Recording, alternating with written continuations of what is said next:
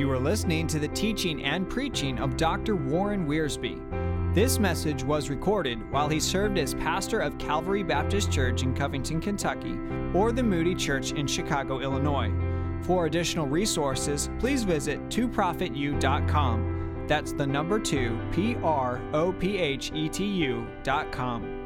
And now, Dr. Warren Wiersbe. Daniel chapter 3.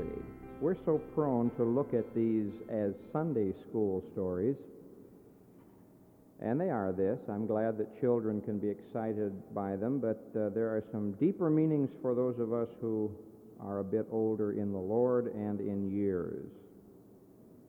Now, the Babylonians have taken over, and Jerusalem is destroyed, the temple is destroyed, and many of the key people of Israel are taken off to Babylon, among them Daniel and his friends. Nebuchadnezzar the king made an image of gold whose height was 80 cubits and the breadth of it 6 cubits, and he set it up in the plain of Dura in the province of Babylon. Then Nebuchadnezzar the king sent to gather together the princes, the governors, and the captains, the judges, the treasurers, the counselors, the sheriffs, and all the rulers of the provinces to come to the dedication of the image which Nebuchadnezzar the king had set up. Then the princes, the governors and captains, the judges, the treasurers, the counselors, the sheriffs, and all the rulers of the provinces were gathered together unto the dedication of the image that Nebuchadnezzar the king had set up. And they stood before the image that Nebuchadnezzar had set up. And then an herald cried aloud, "To you it is commanded, O people, nations, and languages, that at that time that ye hear the sound of the horn, pipe, lyre, sackbut, psaltery, dulcimer, and all kinds of music, ye fall down and worship the golden image that Nebuchadnezzar the king hath set up. And whoever falleth not down and worshipeth shall the same hour be cast into the midst of a burning fiery furnace." Therefore, at that time, when all the people heard the sound of the horn, pipe, lyre, sackbut, psaltery, and all kinds of music, all the people, the nations, and the languages fell down and worshiped the golden image that Nebuchadnezzar the king had set up. Wherefore at that time certain Chaldeans came near and accused the Jews.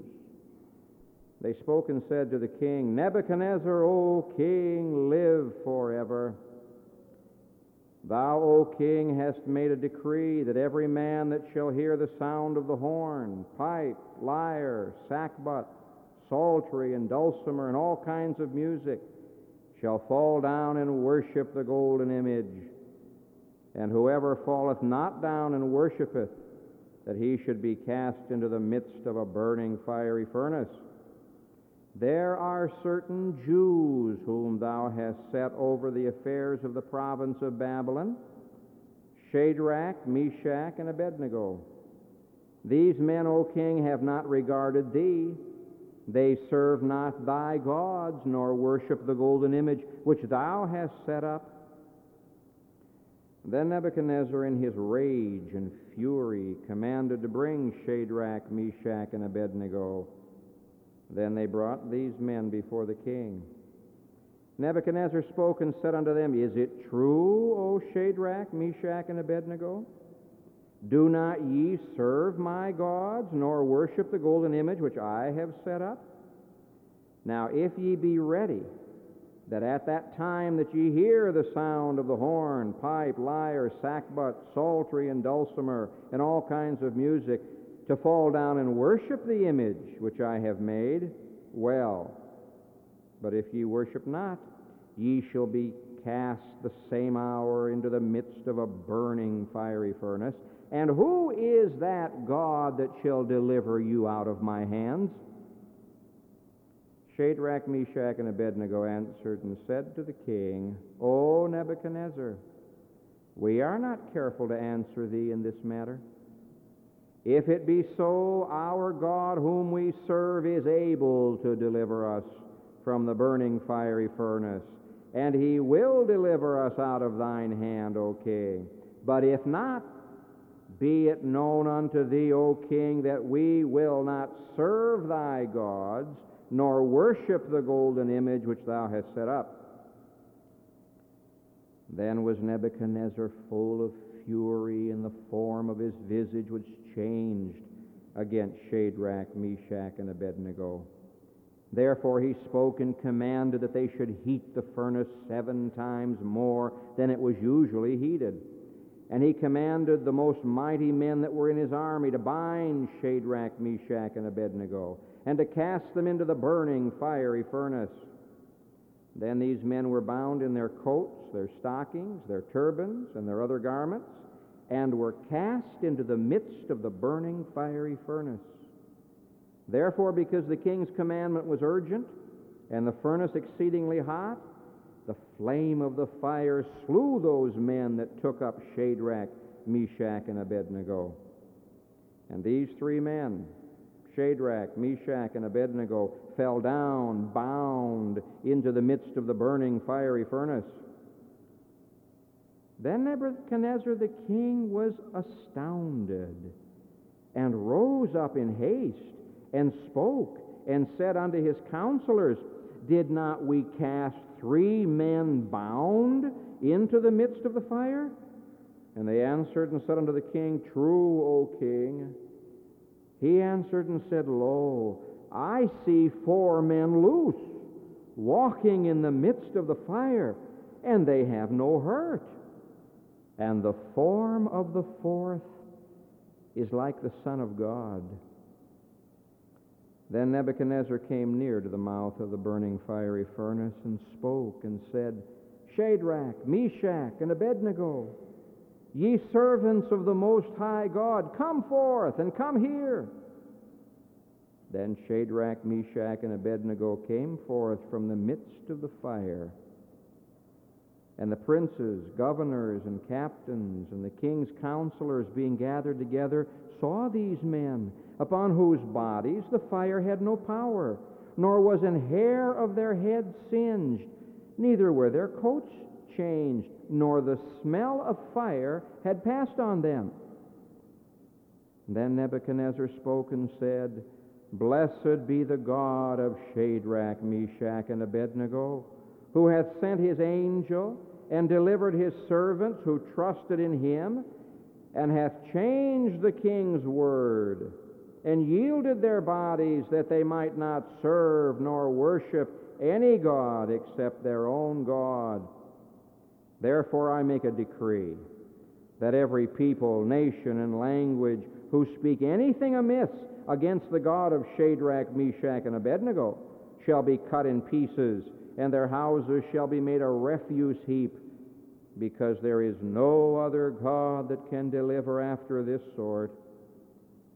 Then the king promoted Shadrach, Meshach, and Abednego in the province of Babylon. Now, those of you who are prophetic students recognize here a picture of the future. That will not be our emphasis tonight, but I want to mention it to you. These 3 Hebrew children certainly illustrate to us the Jewish remnant during the days of tribulation, when the fires of judgment on this earth are going to be severe, and when the Antichrist is going to erect an image, and when he's going to ask the whole world to worship him in the image, and the Jewish believers will not do it. People often raise the question, where was Daniel when all this was going on? It's obvious he wasn't even there. I don't doubt that Nebuchadnezzar had sent Daniel off on some errand somewhere outside the country, because he was one of the key rulers of the land. If Daniel had been there, Nebuchadnezzar would never have built this image. But when Daniel was gone, Nebuchadnezzar succumbed to the pride that is in every heart, and he built the image. Just like the church today, as long as the church is in the world today, the Antichrist cannot appear and take over. But once the church is gone, once the Lord has returned and raptured His church to heaven, then the restraint will be removed, and then Satan will be able to perform his masterpiece in bringing out the Antichrist. But the main lesson of this, I think, to us tonight is very practical. There's a very personal, practical message in this chapter, having to do with this business of being courageous in our faith. We did not sing, and there was no need to. If it were available, Dare to be a Daniel. That has to do with another part of the story. But the lesson's the same. Here were three believers who had so yielded their bodies to God that they would not prostrate their bodies before a heathen image. And they had the courage to stand up for their faith. Now, if you are interested in that kind of courage, if you say tonight, Pastor, I work in an office where I need this kind of courage, or I'm in a family where I need this kind of courage, or I'm in a situation where sometimes it's really hard to stand up for my faith, then let this chapter encourage you. There are in this chapter 3 promises, and if you will claim these 3 promises, I think God will give to you and to me the kind of courage that we need to stand up for what is right. If there's one thing that bothers most of us, it's the fact that many times we have failed to stand true to the Lord. Isn't that right? We've not betrayed Him the way Judas did, but many times we've denied Him the way Peter did. Sometimes we've denied the Lord by our silence, not by our speaking. Someone says there are times when silence is golden, and there are times when silence is yellow. There are times when silence is the strongest thing you can do. Our Lord, when He stood before Herod and before Pilate, He spoke no word. There are times when silence is the weakest thing you can do. So each one of us wants to be strong. We want to stand up for Jesus.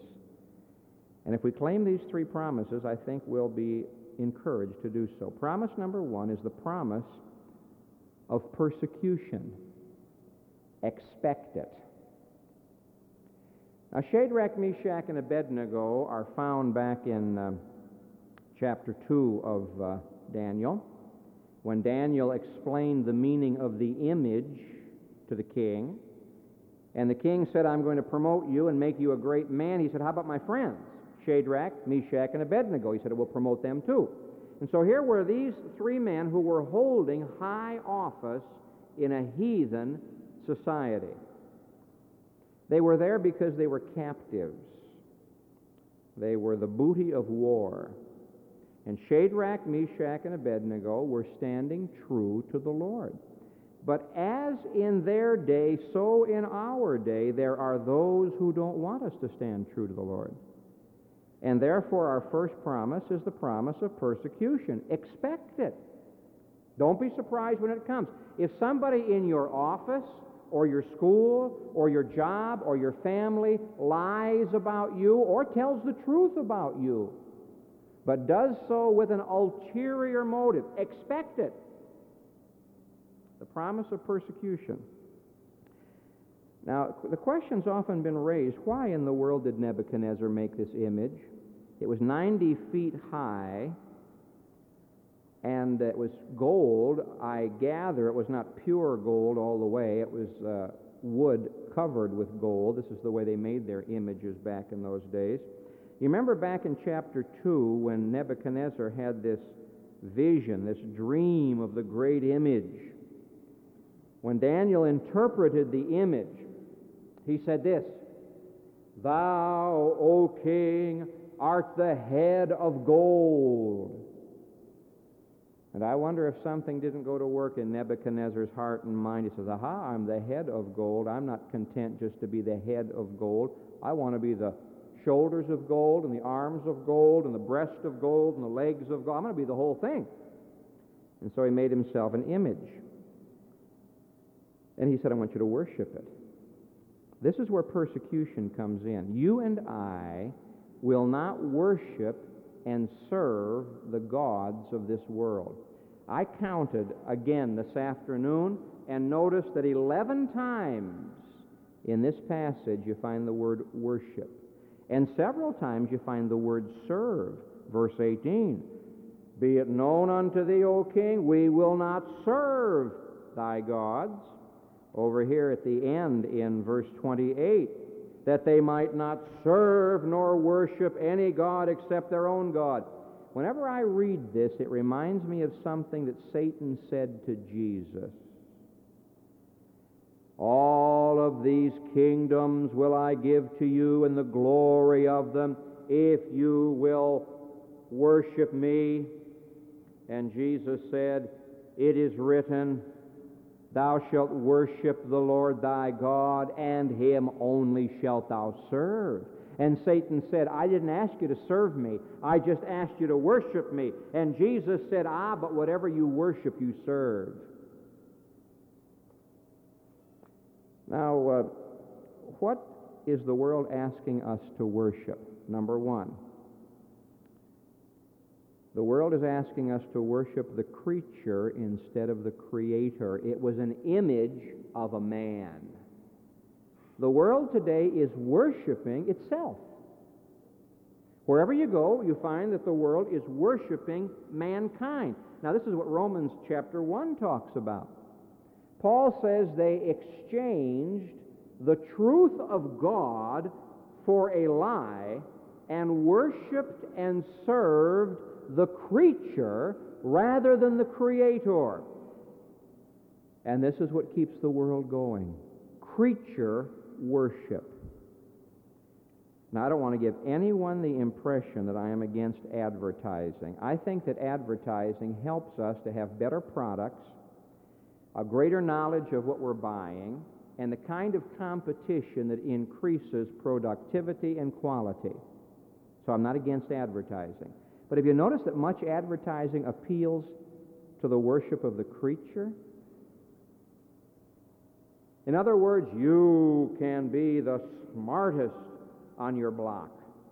Be the first in your neighborhood to control the world. You see, this is the way it's going. Most advertising and most propagandizing today appeals to the creature. It has nothing to do with the glory of God, the service of God. He put up an image of himself. And the reason there's persecution is because we don't want to worship the creature. We want to worship the Creator. Secondly, this image was made of gold. This is the second God that the world is worshiping. The world is worshiping the creature, and the world is worshiping gold. Money. Now, I'm not against money. It's a necessary thing in this world. It helps to pay your bills. It helps to be able to send out missionaries. It helps to be able to print the gospel. I'm not against money. But the love of money is what? The root of all kinds of evil. The love of money will make a person break every one of the 10 commandments. If a person loves money, he becomes an idolater. Money is his God.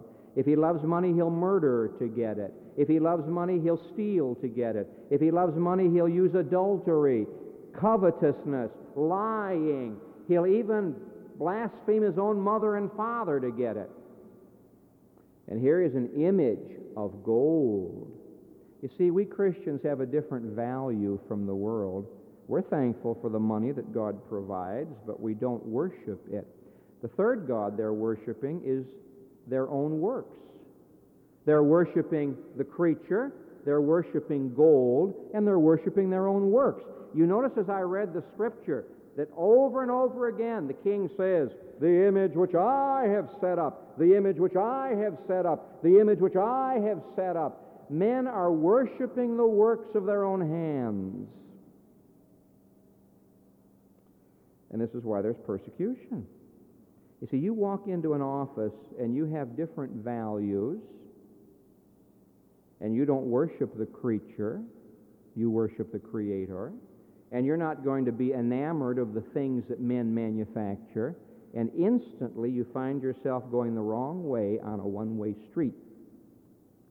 The world is on that broad road that leads to destruction. We aren't going in that direction. We're going in the other direction, and so we're bucking up against that crowd. Now, if the 3 Hebrew officers had been like some of us today, they could have gotten out of this. You know, some Christians pride themselves in their genius at being able to get out from under persecution. I was chatting with a very fine young man. I admire him. He no longer lives in the Chicago area.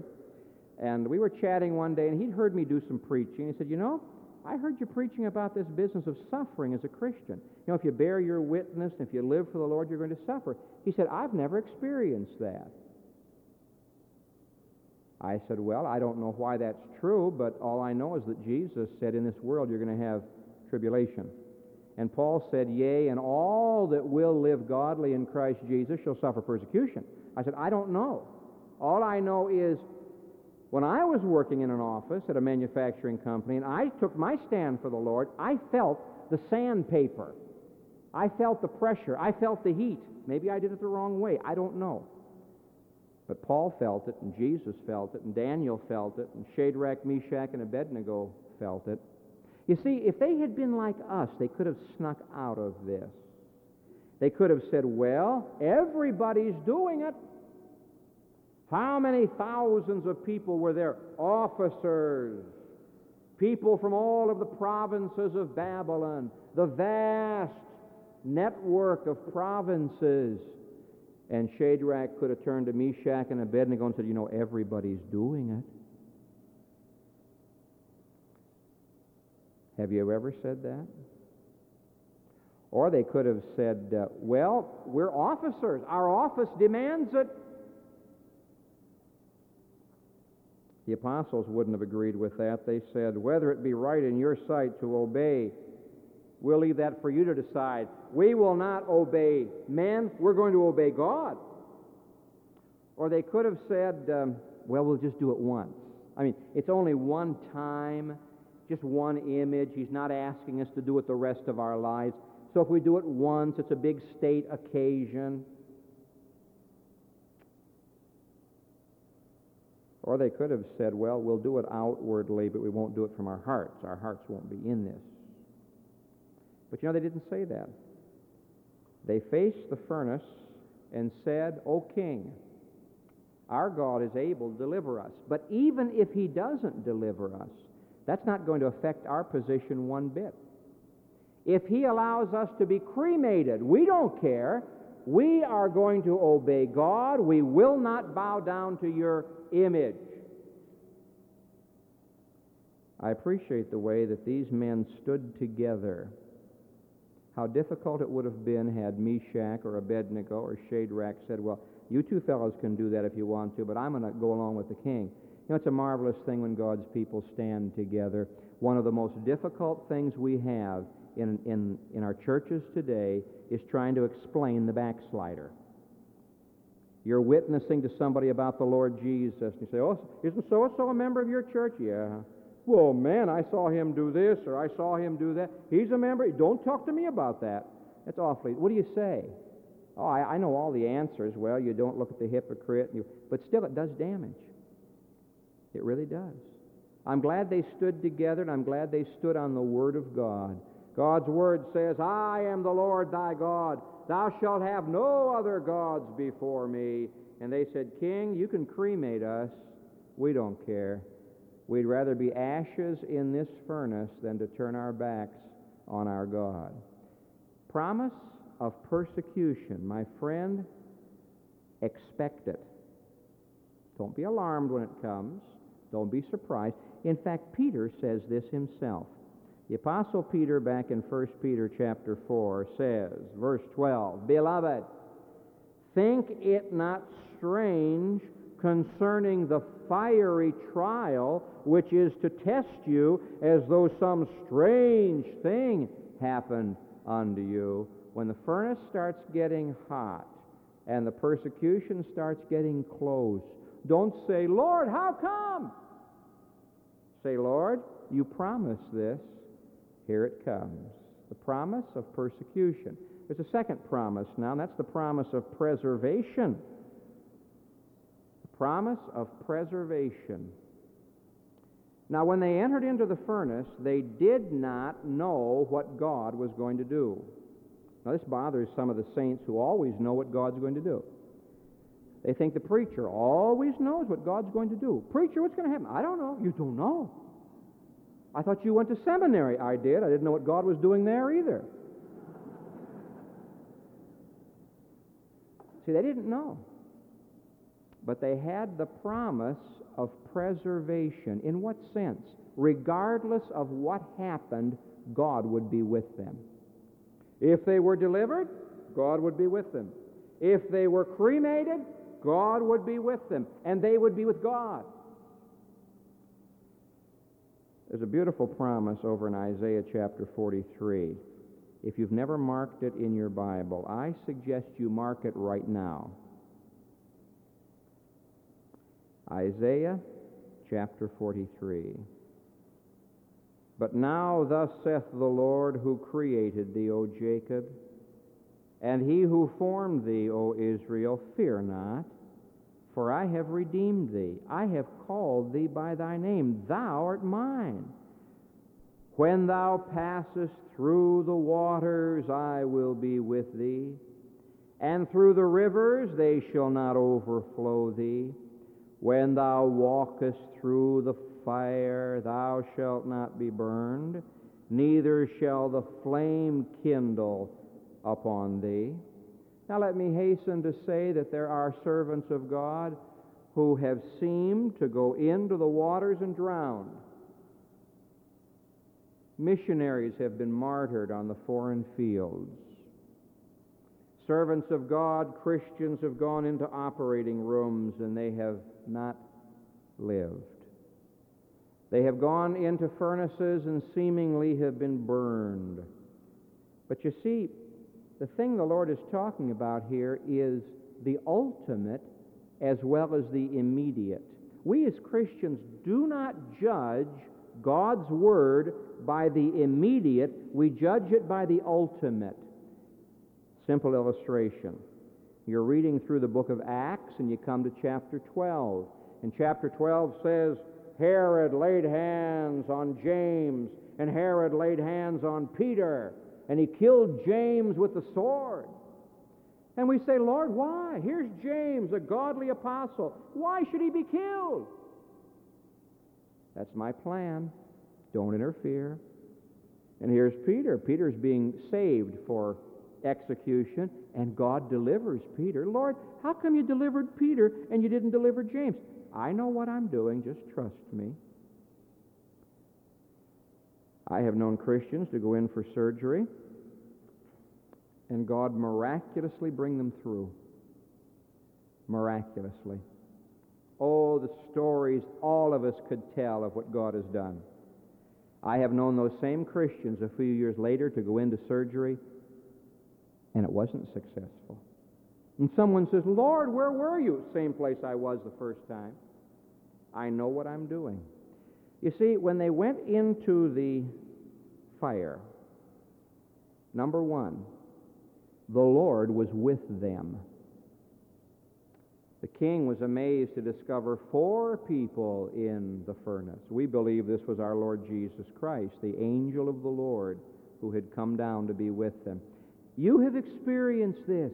You have walked into the furnace, or you have been thrown into the furnace, and all of a sudden somebody is there with you. Oh, what an experience this is, to wake up in a hospital room and he's there. Oh, what an experience it is to walk into a mortuary, going through that valley, and he's there. Oh, what an experience it is when all of the world has turned the blowtorches of persecution, the furnace of persecution upon us, and to discover he's there. You see, the first thing he promises is, I'll be with you, the promise of his presence. Something else is true. The fire didn't even hurt them. Now, I want you to know that even if the fire had burned them up, it wouldn't have hurt them. Had God permitted those flames instantly to kill them, it still wouldn't have hurt them. They opened the door, and the men who opened the door got killed. The thing that amazes me about this miracle is that they came out not even smelling like smoke. I can't come out of a Chicago restaurant without smelling like smoke. I've actually had to send clothes to the cleaners from sitting for an hour and a half in a restaurant. When they came out, they had no bruises, they had no burns. I appreciate the fact that not even their hair was singed. That's an encouragement to me. The promise of preservation. He was with them. Now you can be sure of that. He protected them. You can be sure of that. Regardless of what the issue is, He'll protect you. Even if He permits you to be burned to a cinder, He will protect you. Because you see, we don't measure things by today, we measure things by eternity. But the interesting thing about this furnace experience is, He stood with them, He kept them from harm. The only thing that the fire destroyed was the rope. They tied their arms, they tied their feet, and tied their legs, and threw them in. And the only thing the fire destroyed was the rope. Now, I don't know if you're going to know exactly what I'm talking about. I think many of you will. When you go through the furnace of difficulty, have you experienced the liberty of the Lord? I have. I have found that when you're going through the furnace of persecution and difficulty, because you're standing true to God, somehow He breaks the bonds. Somehow He burns the ropes, and there's a freedom and a liberty. Can you imagine taking a walk with the Lord Jesus through a furnace? I don't know where you walk with the Lord. We sing in one of our songs, when we walk with the Lord in the light of His Word, what a glory He sheds on our way. Maybe you walk with Him and talk with Him in the garden in the evening. Maybe you walk with Him through the valley. Have you ever walked with Him through a furnace? You ever gone through persecution because you've stood true to the Lord? And I tell you, friend, when you do, that fire won't hurt you. It'll hurt the people who tried to hurt you. That fire can only set you free. Now, if you've never experienced this, I covet this experience for you.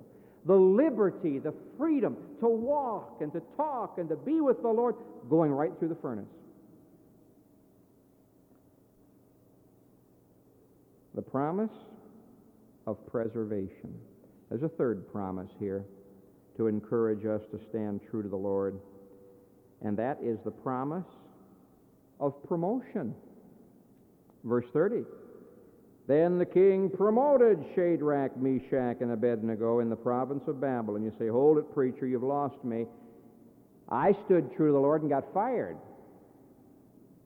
I had a friend that happened to. He stood true to the Lord, and they found a good excuse for firing him. I've known this to happen. That's not what we're talking about. I would rather be fired outside the furnace and be true to the Lord than be fired inside the furnace and not be true to the Lord. I'd rather the boss fire me than the furnace fire me. You see, when you're true to the Lord, He says, don't worry about it. You stand true to me, I'll take care of you. Now, in this particular case, Nebuchadnezzar, the king, was so astounded by all of this, he promoted them. He said, your God's the kind of God I want on my side. His motives were not entirely pure. If this God can do this, boy, I want officers who can get this God to do this for me. We don't look at it with that kind of a motive. How did the Lord promote Shadrach, Meshach, and Abednego? Very interesting. Number one, they were a testimony for God in front of all these people. Suppose they'd said, oh, let's not go into the furnace. Let's bow down and save our lives. You know what they would have missed? They would have missed the promotion of their testimony. And yet here it was, 3 men who had the privilege of witnessing to all of these sheriffs, governors, princes, captains, king's counselors, and all of the players of the lyre and the sackbut and all the rest of this combo they had there on the plain. Suppose before the service started, these three men had walked up and said, "O King, live forever. We see you have a great assembly of idol worshipers here. May we have the privilege of preaching a sermon at some point in this ceremony." He would have said, "You're crazy." The Lord had it all worked out so they could be a testimony. He said, "Throw them in the furnace." And so the Lord promoted His own glory and promoted their testimony by letting them go through the furnace.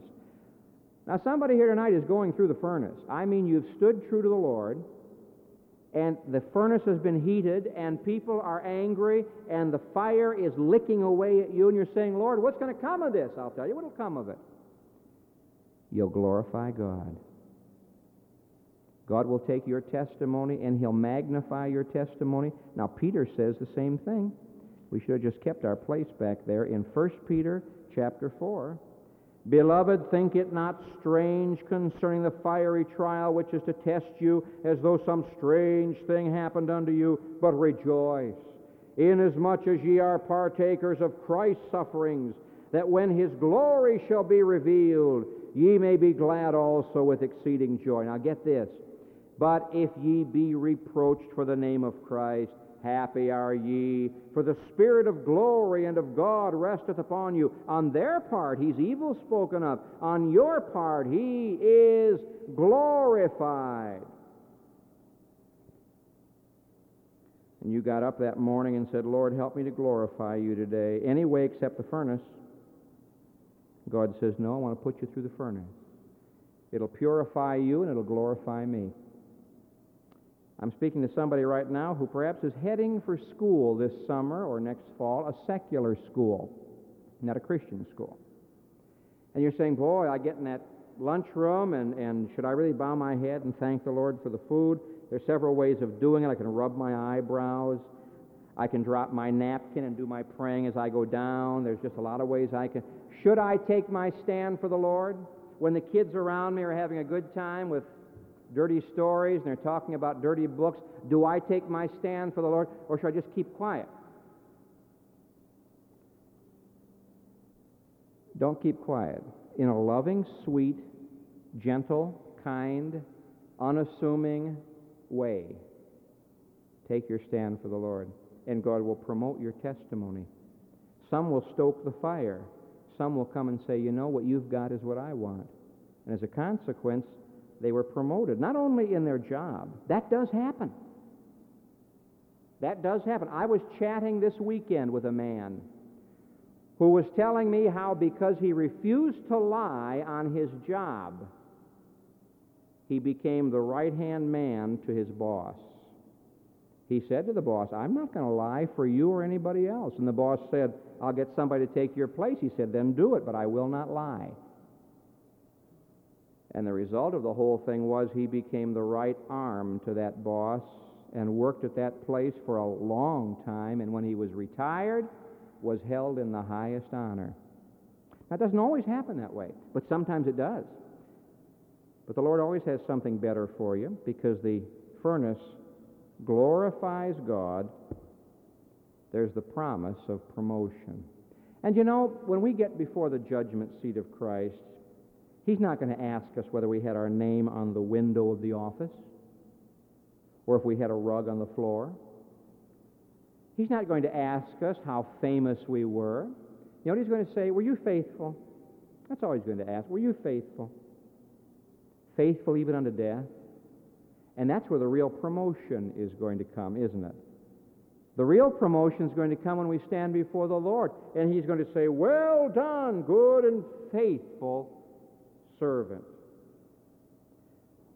Everybody here tonight is worshiping and serving some God, either yourself or your money or the Lord. If you don't know Jesus Christ as your own Savior, hear me.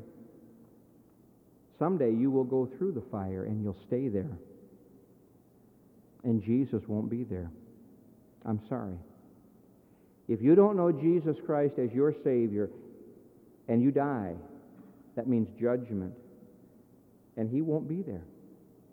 But for those of us who are going through the fires of persecution today, we'll never face the eternal fires of punishment tomorrow. Because my Lord Jesus went through those fires for us. Oh, do you see it tonight? The reason He was able to go through the furnace with them and preserve them is because He went through that furnace on Calvary. And perhaps somebody here tonight has never trusted the Lord. Oh, my friend, I plead with you in love to come and trust Him. And Christian friend, be true to Him. Don't deny Him. Don't turn your back on Him. Don't compromise. Stand true to the Lord. Our God is able, but even if He doesn't, I refuse to compromise. And I can give to you from God's Word the promise that He'll be with you, and He'll go through the fire with you, and in the end you'll glorify Him. Heavenly Father, we don't enjoy the fires, but we know they're good for us. We're glad that the fires of persecution liberate us. We're glad that they bring us into a deeper fellowship of Christ's sufferings. We're glad, O God, that they help us to magnify Christ and witness for Him in ways we could never have done on our own. I pray for your children who are tempted to compromise, who are afraid, O God, to stand up for the Lord Jesus. Lord, help us to have the courage to go through the fire knowing that you're with us. I pray for those who have never trusted the Lord Jesus, that they might come tonight and trust Him. Do a work in all of our hearts, I ask in Jesus' name. Amen. All of Dr. Warren Wiersbe's material is owned and managed by ScriptText.